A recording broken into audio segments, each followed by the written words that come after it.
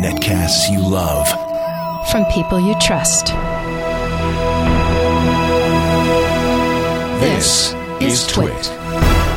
Bandwidth for Tech News Today is provided by CacheFly at CACHEFLY.com.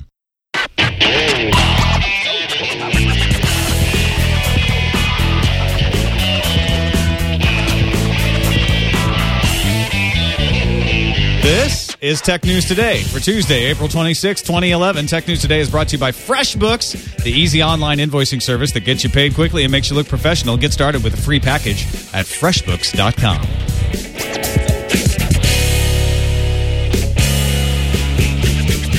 Welcome to Tech News Today. I'm Tom Merritt. I'm Sarah Lane. I'm Maya Zacher. And I'm Jason Howell. And this is the show where we take tech news, we put it up against a wall and say, why did you do this? Oh, Look I thought what you were going to you've say, done, Tech News. and we fire on it. We fire. We give a cigarette, blindfold. What are your last wishes, Tech News? On a tombstone on my pizza. You've broken your last story. PlayStation Network and Curiosity still down. I think this is all a branding play for Curiosity because people are like, "What? What was it before? What was that?" Now you know. Well, it was Curiosity, but nobody had heard of it. PlayStation Network still down, and finally, Sony has got some details up on the PlayStation blog. Nothing to be worried about, Except that there is. It's all going to be fine. Except that it's not. They did discover that between April 17th and April 19th, certain PlayStation Network and Curiosity Service user account information was compromised. What kind of There data? was an unauthorized intrusion. It's just your name, Okay. address, country, email address, birth date, user password and login, online ID, possibly your purchase history, your billing address, your security answers to your password. Well, at least it's not credit card data. That would concern me. There is no evidence at this time that credit card data was taken, but they can't rule out the possibility. Oh, burn. So they have a long explanation of what to do in case your identity is stolen as part of their blog post. Yeah, considering all the data they have, the security questions and everything, that means somebody could try to apply for your credit card again or a duplicate card because they're like, hey, what are your security answers? Well, I have those. Thanks to this crack. Well, they have the security answers to your PlayStation account. Well, assuming people don't use the same kind of questions, which they never do, right? Never. That would be bad practice. Like, what's your mother's maiden name? Where were you born? That kind of stuff. No. That's never reused. I see what you mean. So at the very least, you might expect to get a lot more junk mail, and at the very worst, you have a real privacy issue on your hands. At the very worst, your entire identity has been stolen because of Sony. They're being very cagey about this, and they're saying we don't think any credit card data was taken, but we can't be certain of that. Well, if they don't know either way, then they can say we're really pretty sure that it hasn't been taken, just not 100%. Yeah. So this is a PR disaster for Sony. And all of the theories about why this is happening can be narrowed down now. There was a big theory up on Reddit that we were kicking around earlier this morning about the idea that somebody had gotten a hold of a debug version and cracked it so that they could come in and steal games and pirate games. This doesn't fit what Sony said today. This just looks like an actual hacker intrusion. Somebody cracked the system, got in, and stole a bunch of data. Yeah. And isn't the latest that they expect to be up and running within a week? But I mean, what are we, 6 days in running now of the network being completely down? On as we mentioned before, on a weekend when two big games that have online play elements, Portal 2 and Mortal Kombat, launched. So this is not going well. And granted, PlayStation Network is free, unlike the Xbox Live network that you have to pay for. But at a certain point, you've got an expectation that you're going to buy a Sony game, you're going to be able to play it online. Now, a lot of folks have also been mentioning, wow, this is really bad for Netflix because folks who have a PS3 and Hulu. use their PlayStation credentials to access their Netflix account, now they can't do that. But Jason, you had mentioned yesterday that it's like, this might not apply to everybody, but you can almost bypass your PlayStation credentials. Yeah, well, you log into the Netflix app on the PS3, and it will search for your credentials. And basically, I just kind of canceled out of that a couple of times. And I ended up in my queue, and I watched a movie. But, it's done that before this ever happened. So I don't know if that's just something... You've done it before when a PlayStation Network's been down before? No, when I haven't signed into the PlayStation Network. Oh, you mean you're... And I had a hard time signing in, but I kept canceling out to go out to the main menu to sign in, but I did it wrong, and it still let me in, even though I hadn't signed in. My guess is that it probably checks all the time, but has a fail-safe that allows you to play it if you've already signed in before. Whereas if you're trying to sign up for Netflix now or link your account now, I bet that wouldn't work. Yeah. That would be my guess. Certainly didn't stop me from watching a movie this week. Hearing from the chat room that Hulu Plus doesn't work either right now because you have to sign up for PSN Plus, and obviously that's down as part of PlayStation Network. And that is something, unlike Netflix, you have to pay for PlayStation Network Plus. Right. So to get Hulu Plus, it's going to have to verify that you're a PlayStation Network Plus member in good standing, and it can't do that. Yeah, so class action lawsuit in 3, 2. Those are the lawyers are already drawing up those briefs right now. In other news, YouTube finally goes Hollywood with more movies on demand. Now, we've reported on YouTube doing movies on demand before, but they've always been from certain small production houses, independent movies, trial behavior. This seems to be a deal that is being reported on TheWrap.com, as well as confirmed by Peter Kafka over at All Things D. That would include Sony, Warner Brothers, Universal, Lionsgate, and several other indies, and really beef up the selection on YouTube to make it competitive with the other movie rental sources online right now. Yeah, so it would be, iTunes is downloads, Netflix is subscription model, and this would be streaming. So it makes a lot of sense that YouTube could make its mark in this way. But yeah, you have to have the support of all the studios. Paramount's not going to play nicely because they're suing Yeah, Google, Viacom right? owns Paramount, and Viacom's still suing YouTube. Yeah, and then some sources are saying that Fox is on board. That's unconfirmed. All of this is we should point out YouTube is not. Google has not confirmed any of this. This is speculation, and we don't comment on speculation. Yeah, YouTube says we've been adding thousands of movies to our awesome movie rental service all the time. But it would be absolutely ridiculous for YouTube not to be actively working on this exact deal. Nobody's really watching their small collection of movies that they have on offer to rent right now. So obviously they're testing it out with this in mind. My guess is the movie studios aren't ready for this to go public, or maybe the last page of the last deal is not signed, so they can't come out and admit it. And we'll be seeing them making a big deal out of it soon. Does this even really matter? There's a lot of other services out there. You can rent on Amazon. You can rent on iTunes. You can rent...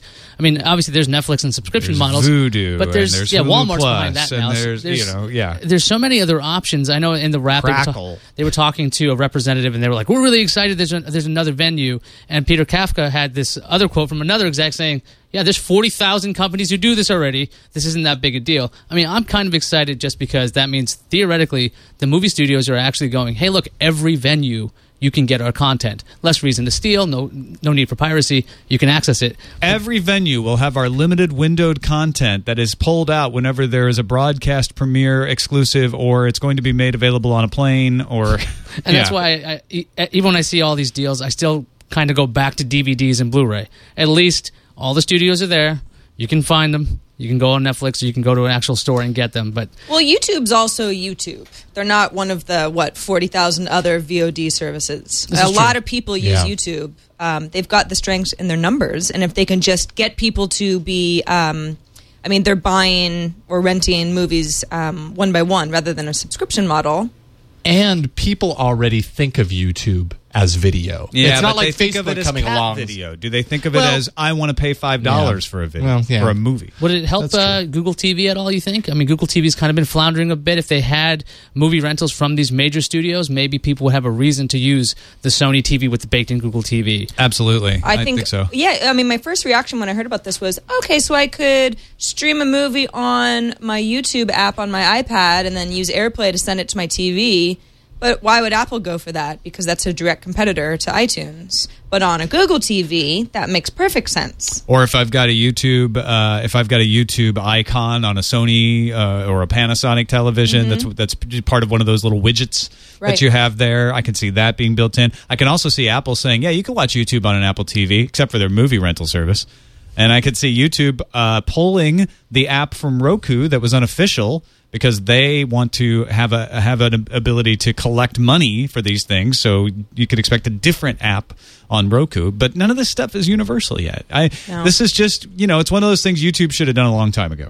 It's kind of odd to see them go from this whole copyright infringement, nightmare years ago. And now they're saying pretty much, we're going to charge you to watch video. And it's kind of an interesting shift in the culture of what YouTube used to be. Used to get TV shows that way. Then they would take them down. It'd be 15-minute increments, those kinds of things.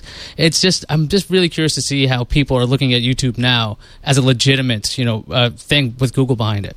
Also, we should point out Disney not being reported as part of this either. Isn't Steve Jobs the largest individual shareholder of Disney? He's a chairman, is he not? Something like that. He's on the board. He's definitely on the board. So that's why iTunes and Disney always seem to work together so well. Maybe not this one. Tis interesting.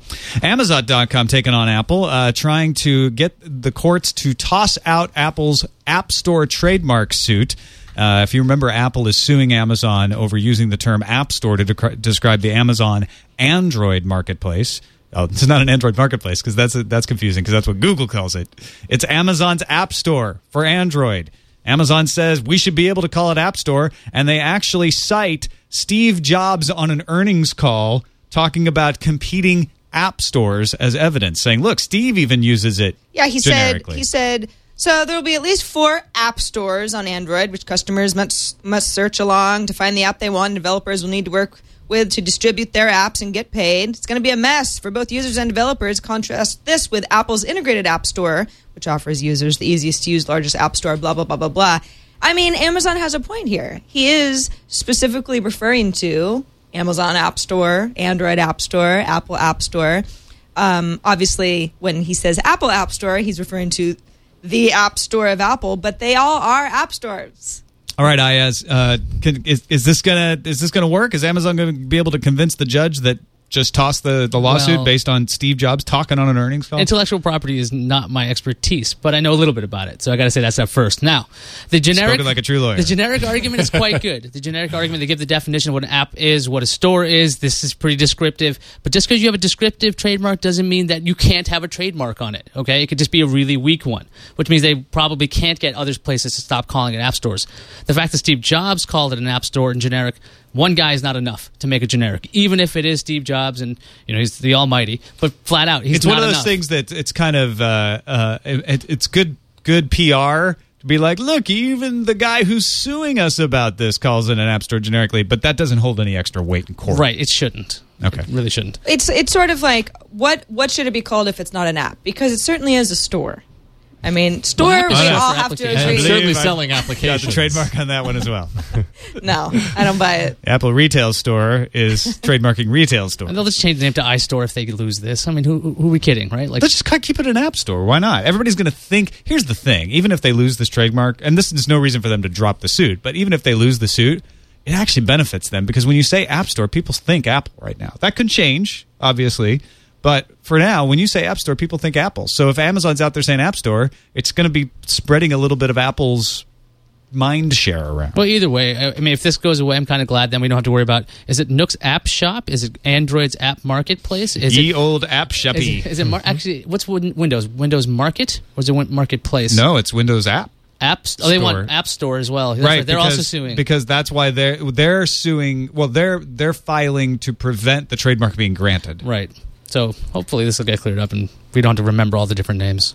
All right, let's take a quick break and give you a way that you don't have to remember all the names you're billing for by thanking our sponsor FreshBooks for their support of Tech News Today. If you're a small business owner, consultant, freelancer, freelance consultant, or just you run some kind of business where you need to write invoices, FreshBooks is an online invoice service that takes away the headaches. It's like morphine for your invoicing headaches. Well, they probably don't want me to relate them to an illegal drug, but legally prescribed painkillers. Hey, if you break your leg, it's not your fault. But if you break your head by fretting over invoices, it might be your fault if you didn't try FreshBooks. So you want to give them a shot. It really is pretty good. I use it all the time. You create professional-looking invoices, so they look so much better than the crappy little PDF that I had put together myself. out of an Office template. This looks like a real company is doing it. You can add your logo to it. They send out the invoice either by email or for an extra charge. They'll actually print it out and put it in an envelope and send it. Then they follow up. If they know the due date, they know what you're charging. If you don't get paid, they follow up and say, hey, why doesn't this guy get paid? Come on, pay up here. They accept the payments. Their leg. They might. I don't think they break anybody's legs. No. Let's just be clear. FreshBooks They break their never legs breaks with, people's with legs. cakes. Cakes and they kindness. do the dirty work. You don't have Exactly. to be the pest. Your clients can pay by Visa. They can pay by PayPal. There's 11 other electronic payment services that they can use, and all of this is free for up to 3 clients. And the packages are very affordable if you have more than 3 clients. So try them out today. Tell them TNT sent you, and you could win a birthday cake. They're still giving away free cakes. That's right. You could get a free cake for trying it. So there's no reason not to. Thanks to FreshBooks for their support and understanding. On to Facebook, starting their own deal service. This is, I feel like we've gone into the new era. It used to be microblogging. Yes. Everybody was doing microblogging. And before that, everybody was doing social networks. Now everyone's doing deal sites. Groupon had led the way, Living Social on their heels. Now Facebook has started a deal service. Trials are available to citizens of Atlanta, Austin, Dallas, San Diego, and San Francisco. You signed up for the San Francisco one. What's it look like? I did. I made the mistake of when I initially signed up, it said you choose San Francisco and you also want to choose your zip code. And I said, no, let's just do San Francisco. Unfortunately, it's the entire Bay Area. So many of these deals, something in Walnut Creek, which is, an hour drive away. I'm like, I'm never going to, get on that. Dorito Brothers has great financing on cars. As we all know in settings in Facebook, it's like once you've set something, then it takes all day to try to reset it. So I can't figure out where to find that zip code. But it looks really nice. If you want to participate, the deals are very reminiscent of the way that Groupon or Living Social or other deals work. This is not to be confused with Facebook check-in deals, which work more like the way Foursquare or location-based check-ins I missed work. one when I went in my little history. After microblogging, before deals came geolocation. Geolocation. This is just coupons, basically. The thing about Facebook, where they'll really shine, is that these deal sites tend to work really well on word of mouth. If there's a really good deal, you guys haven't heard of it, you're not going to Groupon, maybe you've opted out of the daily newsletter, but I say on Twitter, for example, oh my gosh, great deal at the donut shop, 10 donuts for $5.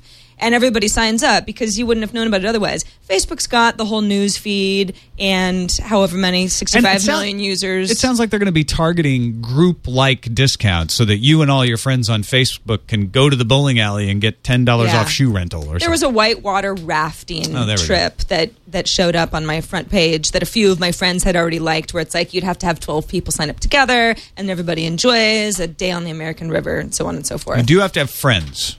You do have to have, you don't have to have friends, but you're going to have a lot more deals that You're going to crop up. save more money the more friends you have. It rewards the social. That's right. Yeah. Unlike Groupon and Living Social, this isn't just like a one deal a day kind of thing. You show up to facebook.com/deals and you get a whole bunch of things. I'm looking at it right now. There's food and drink. There's 3 of those. Events and activities. You can like these things. You can buy them. I mean, I always wondered about the whole Groupon thing in general, where they're like, oh, refer your friends, and like you'd harass them through email. And this makes a lot more sense since you have the walls and you have this ability to instantly share, because then you can share it once you actually click on the deal. So it seems like it fits so well with Facebook. The like button does seem a little spammy in this sense, though, because it's like, I'm either going to buy a deal or I'm not. But if I like the deal, then all of a sudden it's on my news page, and then it's sort of propagating throughout Facebook. It seems you can click share just to your friends right there. You can do that as well. I still have a problem with the idea of buying deals. I Why know is it's that? the more you spend, the more you save situation. Well, some people are more shop happy than you, I They guess. are. Also, the other thing that bothers me is there's so many of these damn things now. I can't keep track of them. There's not only Groupon and Living Social, but there's also every store, your grocery store, your drug store, the bookstore, the electronics store. They all have their rewards programs, and then they send you deals and discounts, and and you have no idea what the cheapest one is. And my old friend Rafe Needleman over there at CNET wrote up a profile of a company called Choose On today. That's, of course, Choose On with a Z and a capital O. aggregates data from all of these deal sites, including Apple, Lego, Walmart, Groupon, and allows you to pick stuff that you want to track, and it'll tell you where you can get the best deal. Lego has daily deals. Surprise! I had no idea. We also have the couponing sites like Today, 10 Legos for the price of 5. I've been waiting for that red square brick to go down in price. Yes. Such a good deal. And now you know where to go. You don't have to check Lego.com all the time, apparently. Yeah, ChooseOn's also has like Retail Me Not and a whole bunch of these other coupon sites on top of that. So there's so many different ways you can get a deal. So like to look up all the work, like to do all the work, all the legwork. This is actually a great idea, I think. You do have to spend some time setting it up. You have to put in all of your numbers from all of these different services and authorize them to access your balances and everything. But once you do it sounds like it might be worth it. Although they don't have Facebook integrated in. So that's the one deal site that you're not going to get. And it's in alpha, so you can sign up for that if you want to try it out. It's not available to everyone just yet. That's actually a really good idea. I can see ChooseOn then now having to compete with all the other aggregation sites sooner rather than later. Well, they could be a meta aggregator of aggregators. We do an even better aggregation of all your coupon deals. Or curated aggregator. We aggregate the aggregators. Who thought we'd all just end up a bunch of coupon clippers online? I still don't think we will. this one's going to fall like a house of cards. IPO may disagree with you. Yeah, well, like an IPO's never gone bad. It's true. All right, let's get to some better, more solid news. Sony is launching a couple of Android tablets later this year. This is official, not a rumor. They showed them off at a news conference in Tokyo. There is the S1, a wedge-shaped 9.4-inch display, infrared to control the components, and the S2, a dual 5.5-inch display, foldable model. It's like a clamshell. Actually, a lot of people are saying it looks kind of like a burrito when it's folded up. They both have Honeycomb, Android 3.0. They're both PlayStation certified. They have Tegra 2 processors inside, and they come with DLNA. So that's kind of the more open version of AirPlay. It's not open in any sense, but more people use it than just Apple. AirPlay is only used by Apple. And they expect it to launch in the fall or possibly a little later. They're going to have Wi-Fi and cellular versions of it. I'm kind of excited about these things. I took a look at these. I watched the videos a couple of times. I looked at them. DLNA support I thought was kind of neat because that's an industry standard in consumer electronics. Now, granted, I did mention that to my wife this morning, and she's like, is that the Copyright Act? I'm like, no, it's the DMCA. DLNA, you have a branding problem. Right. DLNA is kind of like AirPlay, like you were saying, but it works with a lot more brands. So if you had a Samsung TV and you're watching something on your Sony tablet, you can just send it over. I kind of like that because I'm kind of surprised that other tablets don't have that built in. On top of that, I kind of really like the clamshell-based one. I just thought... I don't know. I have to see it in action. My initial reaction is... I don't know. It just kind of looks like a mess. I want one big... But I guess you could run... I don't know, a browser in one of the windows and be playing a game on the other. I just think it makes more sense than that. Remember that Sony Vaio P was that really thin, ultra, like it wasn't a UMPC, but it was a really small laptop, kind of the same form factor. I just thought this made more sense. If you're going to have a tablet, why not start experimenting with the form factors? We've seen all of these look the same. Here's a 9.4-inch screen. It's got a black bezel. Here you go. They all look exactly the same. That's very true. I just admire the fact that trying something different, and maybe I could run two applications at once with this kind of thing. I do think the S1 is probably going to be the more successful just because that's what people are used to. That's what they're looking for. But I think you're right. It's good to try something new. So it's a good mix here. Sources told Engadget back in February, when this was still just a rumor, that the clamshell one would be $600 and the 9.4-inch tablet would be $700. Those are high prices. Well, I mean... we don't know if they're true prices, we'll but see what the pricing will be. They're not cheaper than anything else. But for Sony to wait for Honeycomb to be mature, because this isn't launching until fall or later. So Honeycomb was rushed out with the Zoom, and that didn't do so high because it wasn't fully done yet. And for Sony to wait, actually, I think that's pretty intelligent because normally they try everything, and the PSP Go didn't work so well. Yeah. This is, I think, actually a smart move to wait. Riding the wave. Although it's awfully early to announce something that's not going to come out until so much later in the year. But that's a little, you're right, it's a little unusual. But I think you're right. I think it's good to ride the wave and wait till the kinks have been worked out by the Motorola's and LGs. Given Sony's bad PR as of late, this is at least some good news on the horizon. That's right. It's some balance to the force. Oh, yeah, none of your accounts will be secure on the tablet, sorry. You'll love the clamshell, though. If aliens call, we aren't going to pick up the phone. Why? Because they're shutting down the part of the Allen Telescope Array in Northern California that listens to extraterrestrial signals. Oh, great. Now they're going to call. Exactly. And we won't be listening. This is all we ever needed to We do got your right signal. here. Why aren't you answering? It's aliens' law. It's Stop because listening they and will can't call. make the budget. Now there are other parts of this array that are used by the University of California, and because of the budget problems in the state of California, they can't fund the operation of the array. And the SETI portion had never planned for that. They assumed that the California portion would pay for keeping it going, and that they just needed to raise funds for the actual search and processing of signals. And now it turns out California can't afford to keep it going, so they're putting up a donation page saying, gosh, we know a billionaire set this up, but he's too busy making fun of Bill Gates these days in his book, so we need your money. Each dollar you donate buys 4 million channels scrutiny of a single world. Yeah, Paul Allen, he bankrolled the initial construction of this, and he has a great quote. It's a very, very long shot, and if they do hear something, they're supposed to call me. But my BlackBerry, nothing. It's not even vibrating. No, imagine, which is weird because he has a BlackBerry, not a Windows phone. No, imagine how all of our lives would be stimulated and changed if there were other societies out there beyond our solar system. So you could be responsible if you donate for a call to Paul Allen. Maybe Paul Allen could donate on my behalf. Right. I think he might owe me $1. Is he that busy making fun of Bill Gates? I feel like maybe with he the proceeds of his book, he'll refund SETI. Well, in any case, it's unfortunate that they have budget troubles, but $1, Yeah. I'd be happy to donate $1. Actually, 1 million channels. There's lots of good things to donate to these days. Lots of, don't forget Haiti. Don't forget New Zealand. Absolutely. Don't forget Australia with the floods. Don't forget Japan with the tsunami and the earthquake there, obviously. But you know what?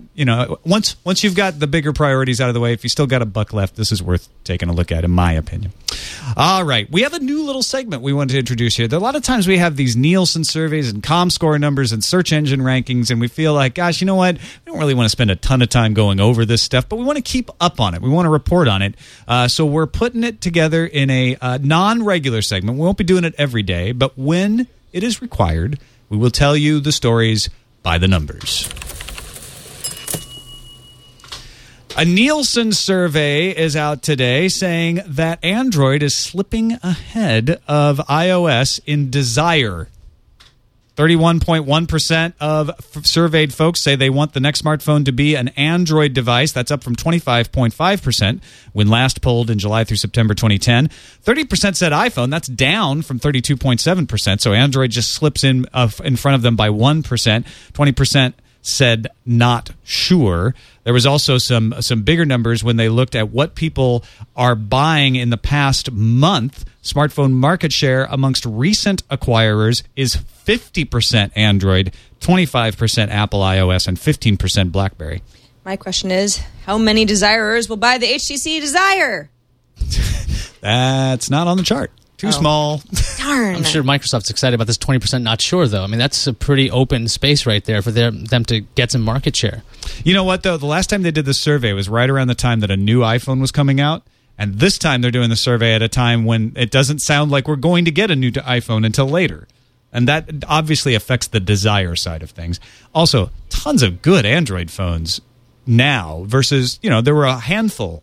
Now you've got the Desire and the Samsung Nexus S and the Thunderbolt, and you've got a lot more to choose from. So I see Android continuing to increase this share, but I think the 50% mark has to do with the age of the iPhone. Also in the numbers, Appcelerator did their quarterly survey of developers, and things came out much better for Apple here. Apple is the leader in dev interest. 85% of devs say they're very interested in writing for Android phones, but that's down 2%. 71% of devs say they're very interested in writing for Android tablets, although that is also down 3%. 91% of devs are very interested in writing for the iPhone. 86% very interested in writing for the iPad. The iPad number is down 1%, as well as that 91%. So devs just are less interested in everything. We're tired. What it amounts to. We've got an app in every store, and we're not interested. Yeah, I mean, I can see why the iPhone is still at the top spot. I mean, it's got the biggest app store, and the more apps you have, the more developers get something out of it, and the more people are going to the App Store regularly. So it's all kind of...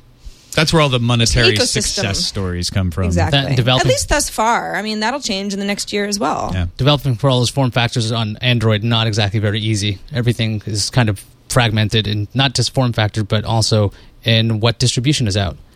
Yeah.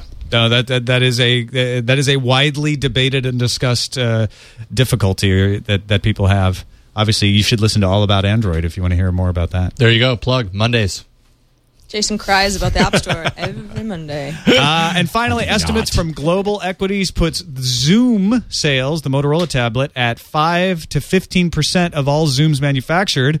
They did a little backing out at All Things D of what this would mean, and that turns out that 500 to 800,000 are estimated to have been manufactured. So they've sold between 25 and 120,000 Zooms.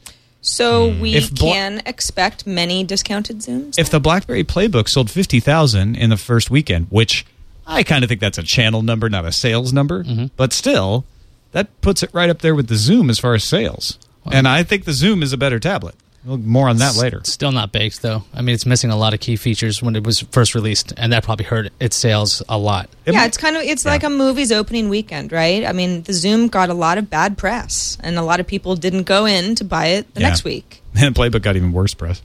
On now to the news fuse. Apple and Google are stocking up on aspirin, nay, morphine, to deal with headaches over geolocation. Senator Al Franken has called upon Apple and Google to participate in a hearing with the Judiciary Subcommittee on Privacy, Technology, and the Law. That hearing will take place on May 10th at 10 a.m. Eastern Time, 7 a.m. Pacific Time.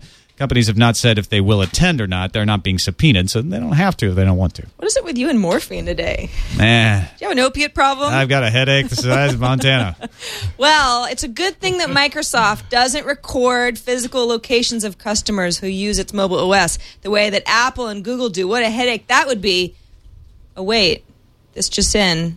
Oh, actually, they do. They do record that data. Right. Windows Phone 7 data dumps include unique device IDs, Wi-Fi network info, and GPS details. However, Microsoft does say its location histories aren't saved directly on the device the way they are on iOS and Android. Right. They don't record you the same way. It's totally different. Yeah. Splitting hairs. LG's getting in the chip business. The Korean company announced today it's licensing the ARM Cortex A15 and Mali T604 graphics designs in order to begin cranking out its own mobile processors. LG's tablets currently use NVIDIA Tegra chips.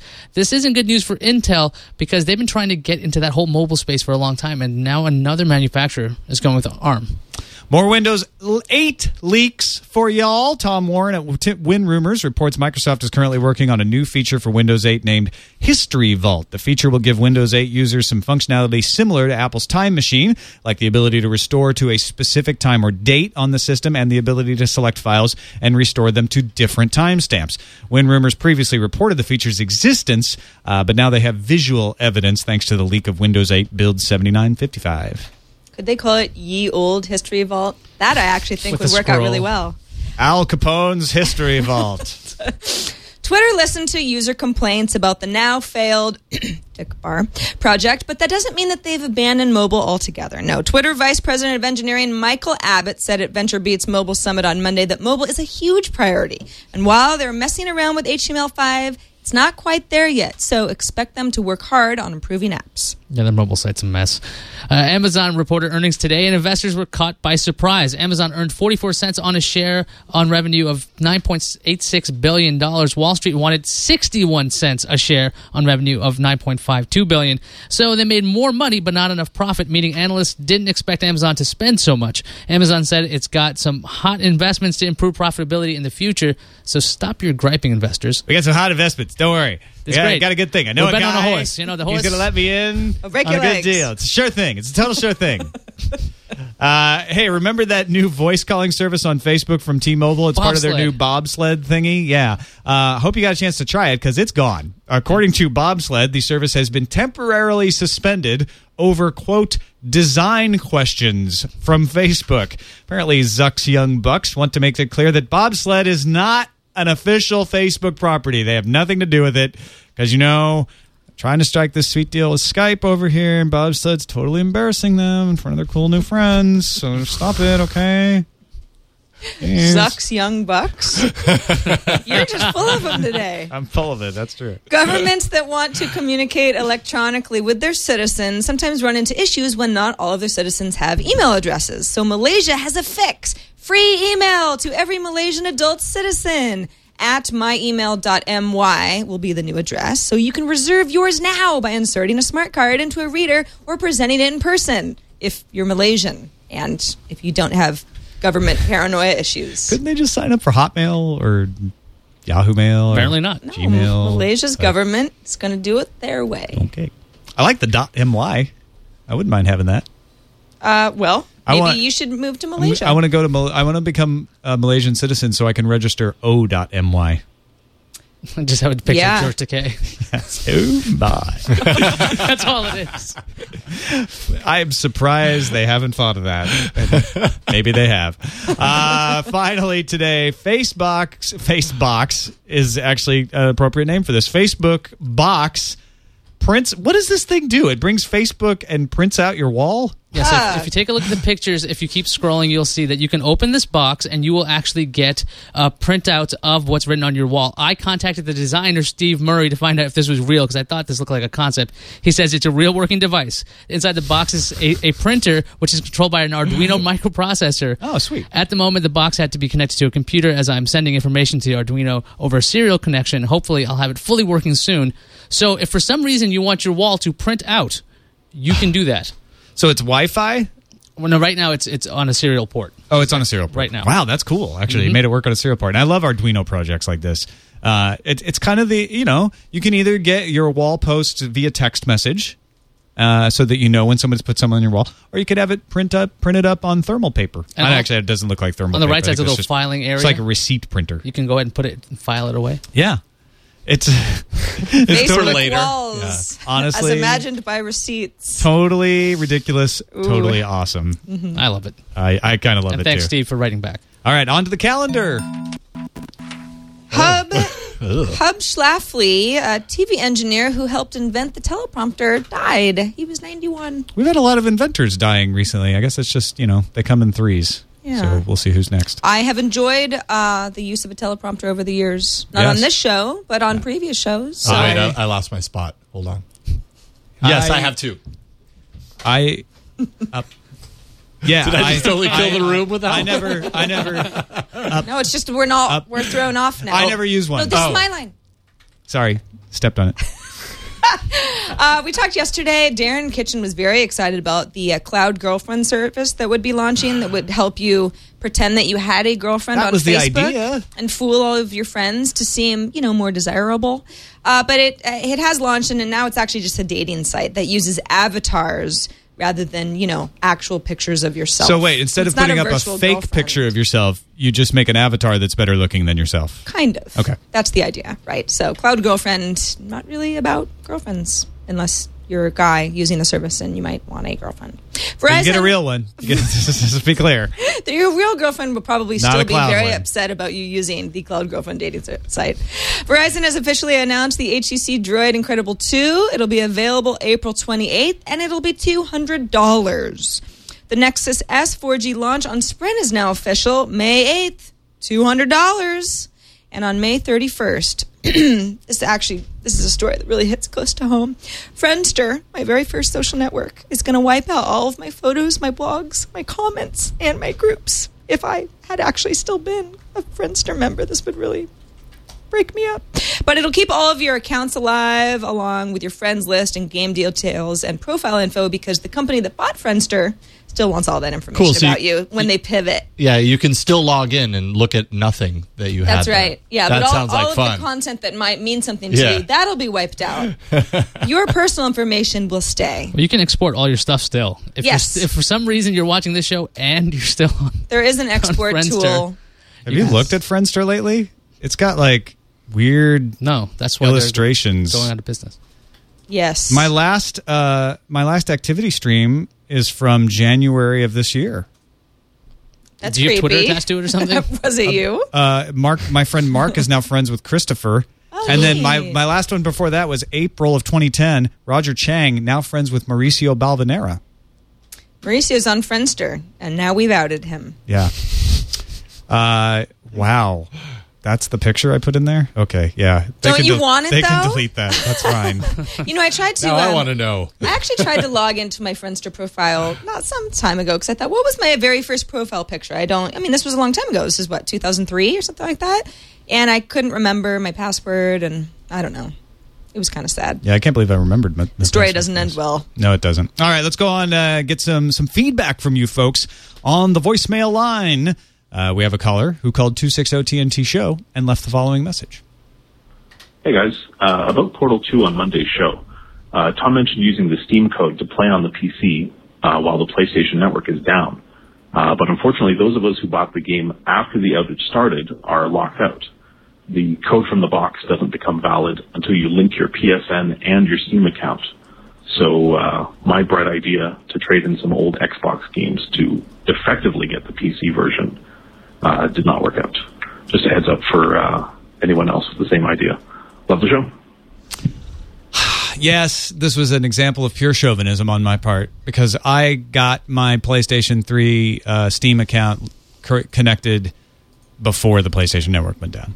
And I forgot that, we did mention the fact that you do have to do one first before the other, but we got like a half a dozen voicemails from people saying the same thing. Well, they could go outside. It's nice out. Ayaz. That is not going to help you play Portal 2, Ayaz. No. That is insensitive. I want you to apologize. I'm sorry, Why, Portal you're 2 locked people. out? Why don't you just go outside? That's rude. What you mean? Take your TV and go outside? Is that what you meant? Yes. Take your TV exactly, and deal with the glare. Where's Wait. the plug? Yeah, there's no portal guns aren't real. You're not helping How am I going to get anybody. outside? I'm not feeding this monster. All right, let's move on to email. All right. First email from Russ, who says, as a BlackBerry owner, I'm wondering about your reaction to this new tablet, the Playbook, and your opinion regarding whether AT&T will allow no-charge bridging to it. Yes. Well, as far as the no-charge bridging, I think they'll figure it out. BlackBerry has enough weight to throw around, but you might end up with some kind of charge. Maybe you'll have to pay extra to get the bridge software from AT&T. I have no idea. But if you don't know what's going on, the bridge software is what allows you to connect your BlackBerry phone to your Playbook. That's how you get your email, your contacts, your task manager, and a data connection. And so I don't know. They may end up making a different bridge app that doesn't give you the data connection on AT&T. That'd be really stupid. As far as the Playbook goes, I'd say it's about 50% incredibly awesome and 50% crap. And the 50% crap is because it needs software. The device itself is fantastic. What you can do with multitasking on it is incredible. You can actually have a game or a video playing in a background channel and still control it. Unlike on the iPhone, like once it's in the background channel and you're flipping through the different things, everything's paused. It doesn't work that way on the Playbook. It's true, absolutely true multitasking. Processes are still going on back there. It's very responsive. It's very quick to move from screen to screen. The screen looks great.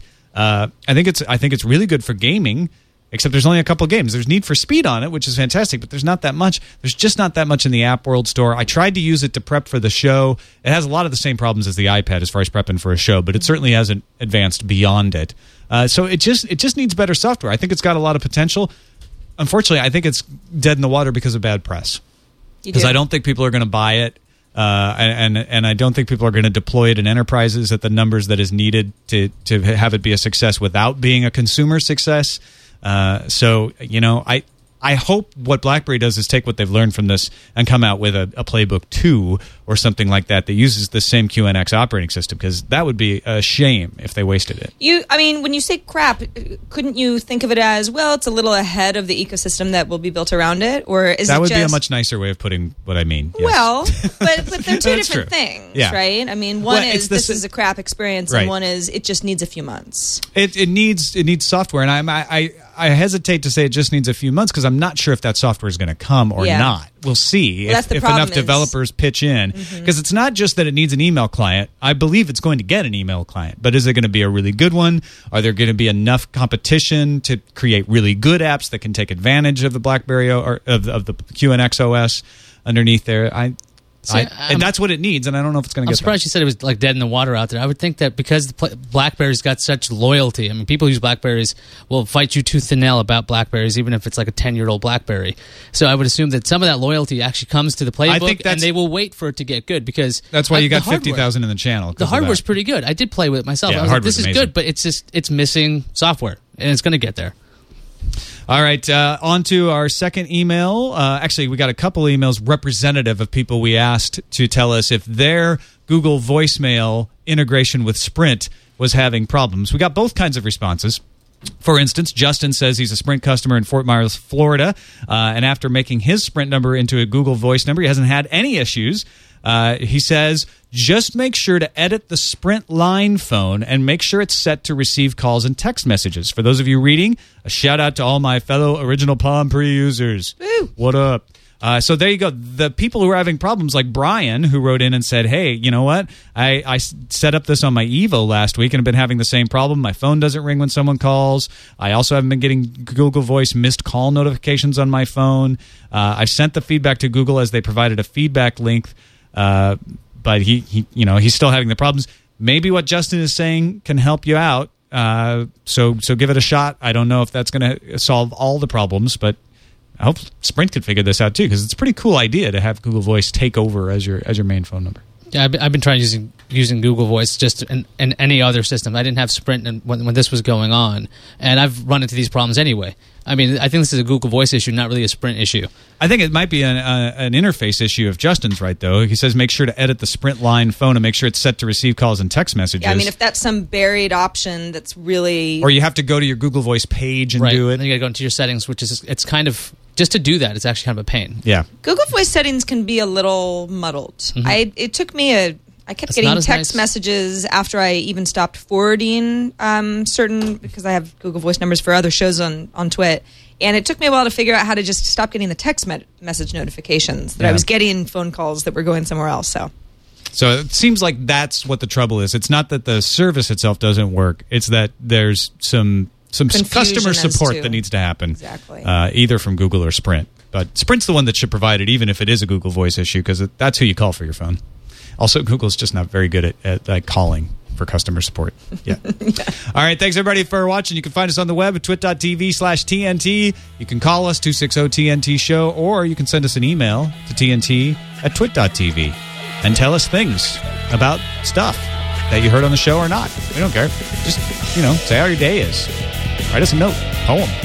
Maybe send us an illustration, because I have to read them. Picture IS. Haiku. Yeah. Please. Please, haikus. Send them now. Send your haikus in. We'll see you tomorrow.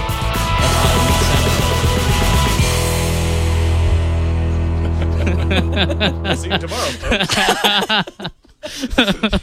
We're all on morphine. Best show ever. Guess who's having the best show ever?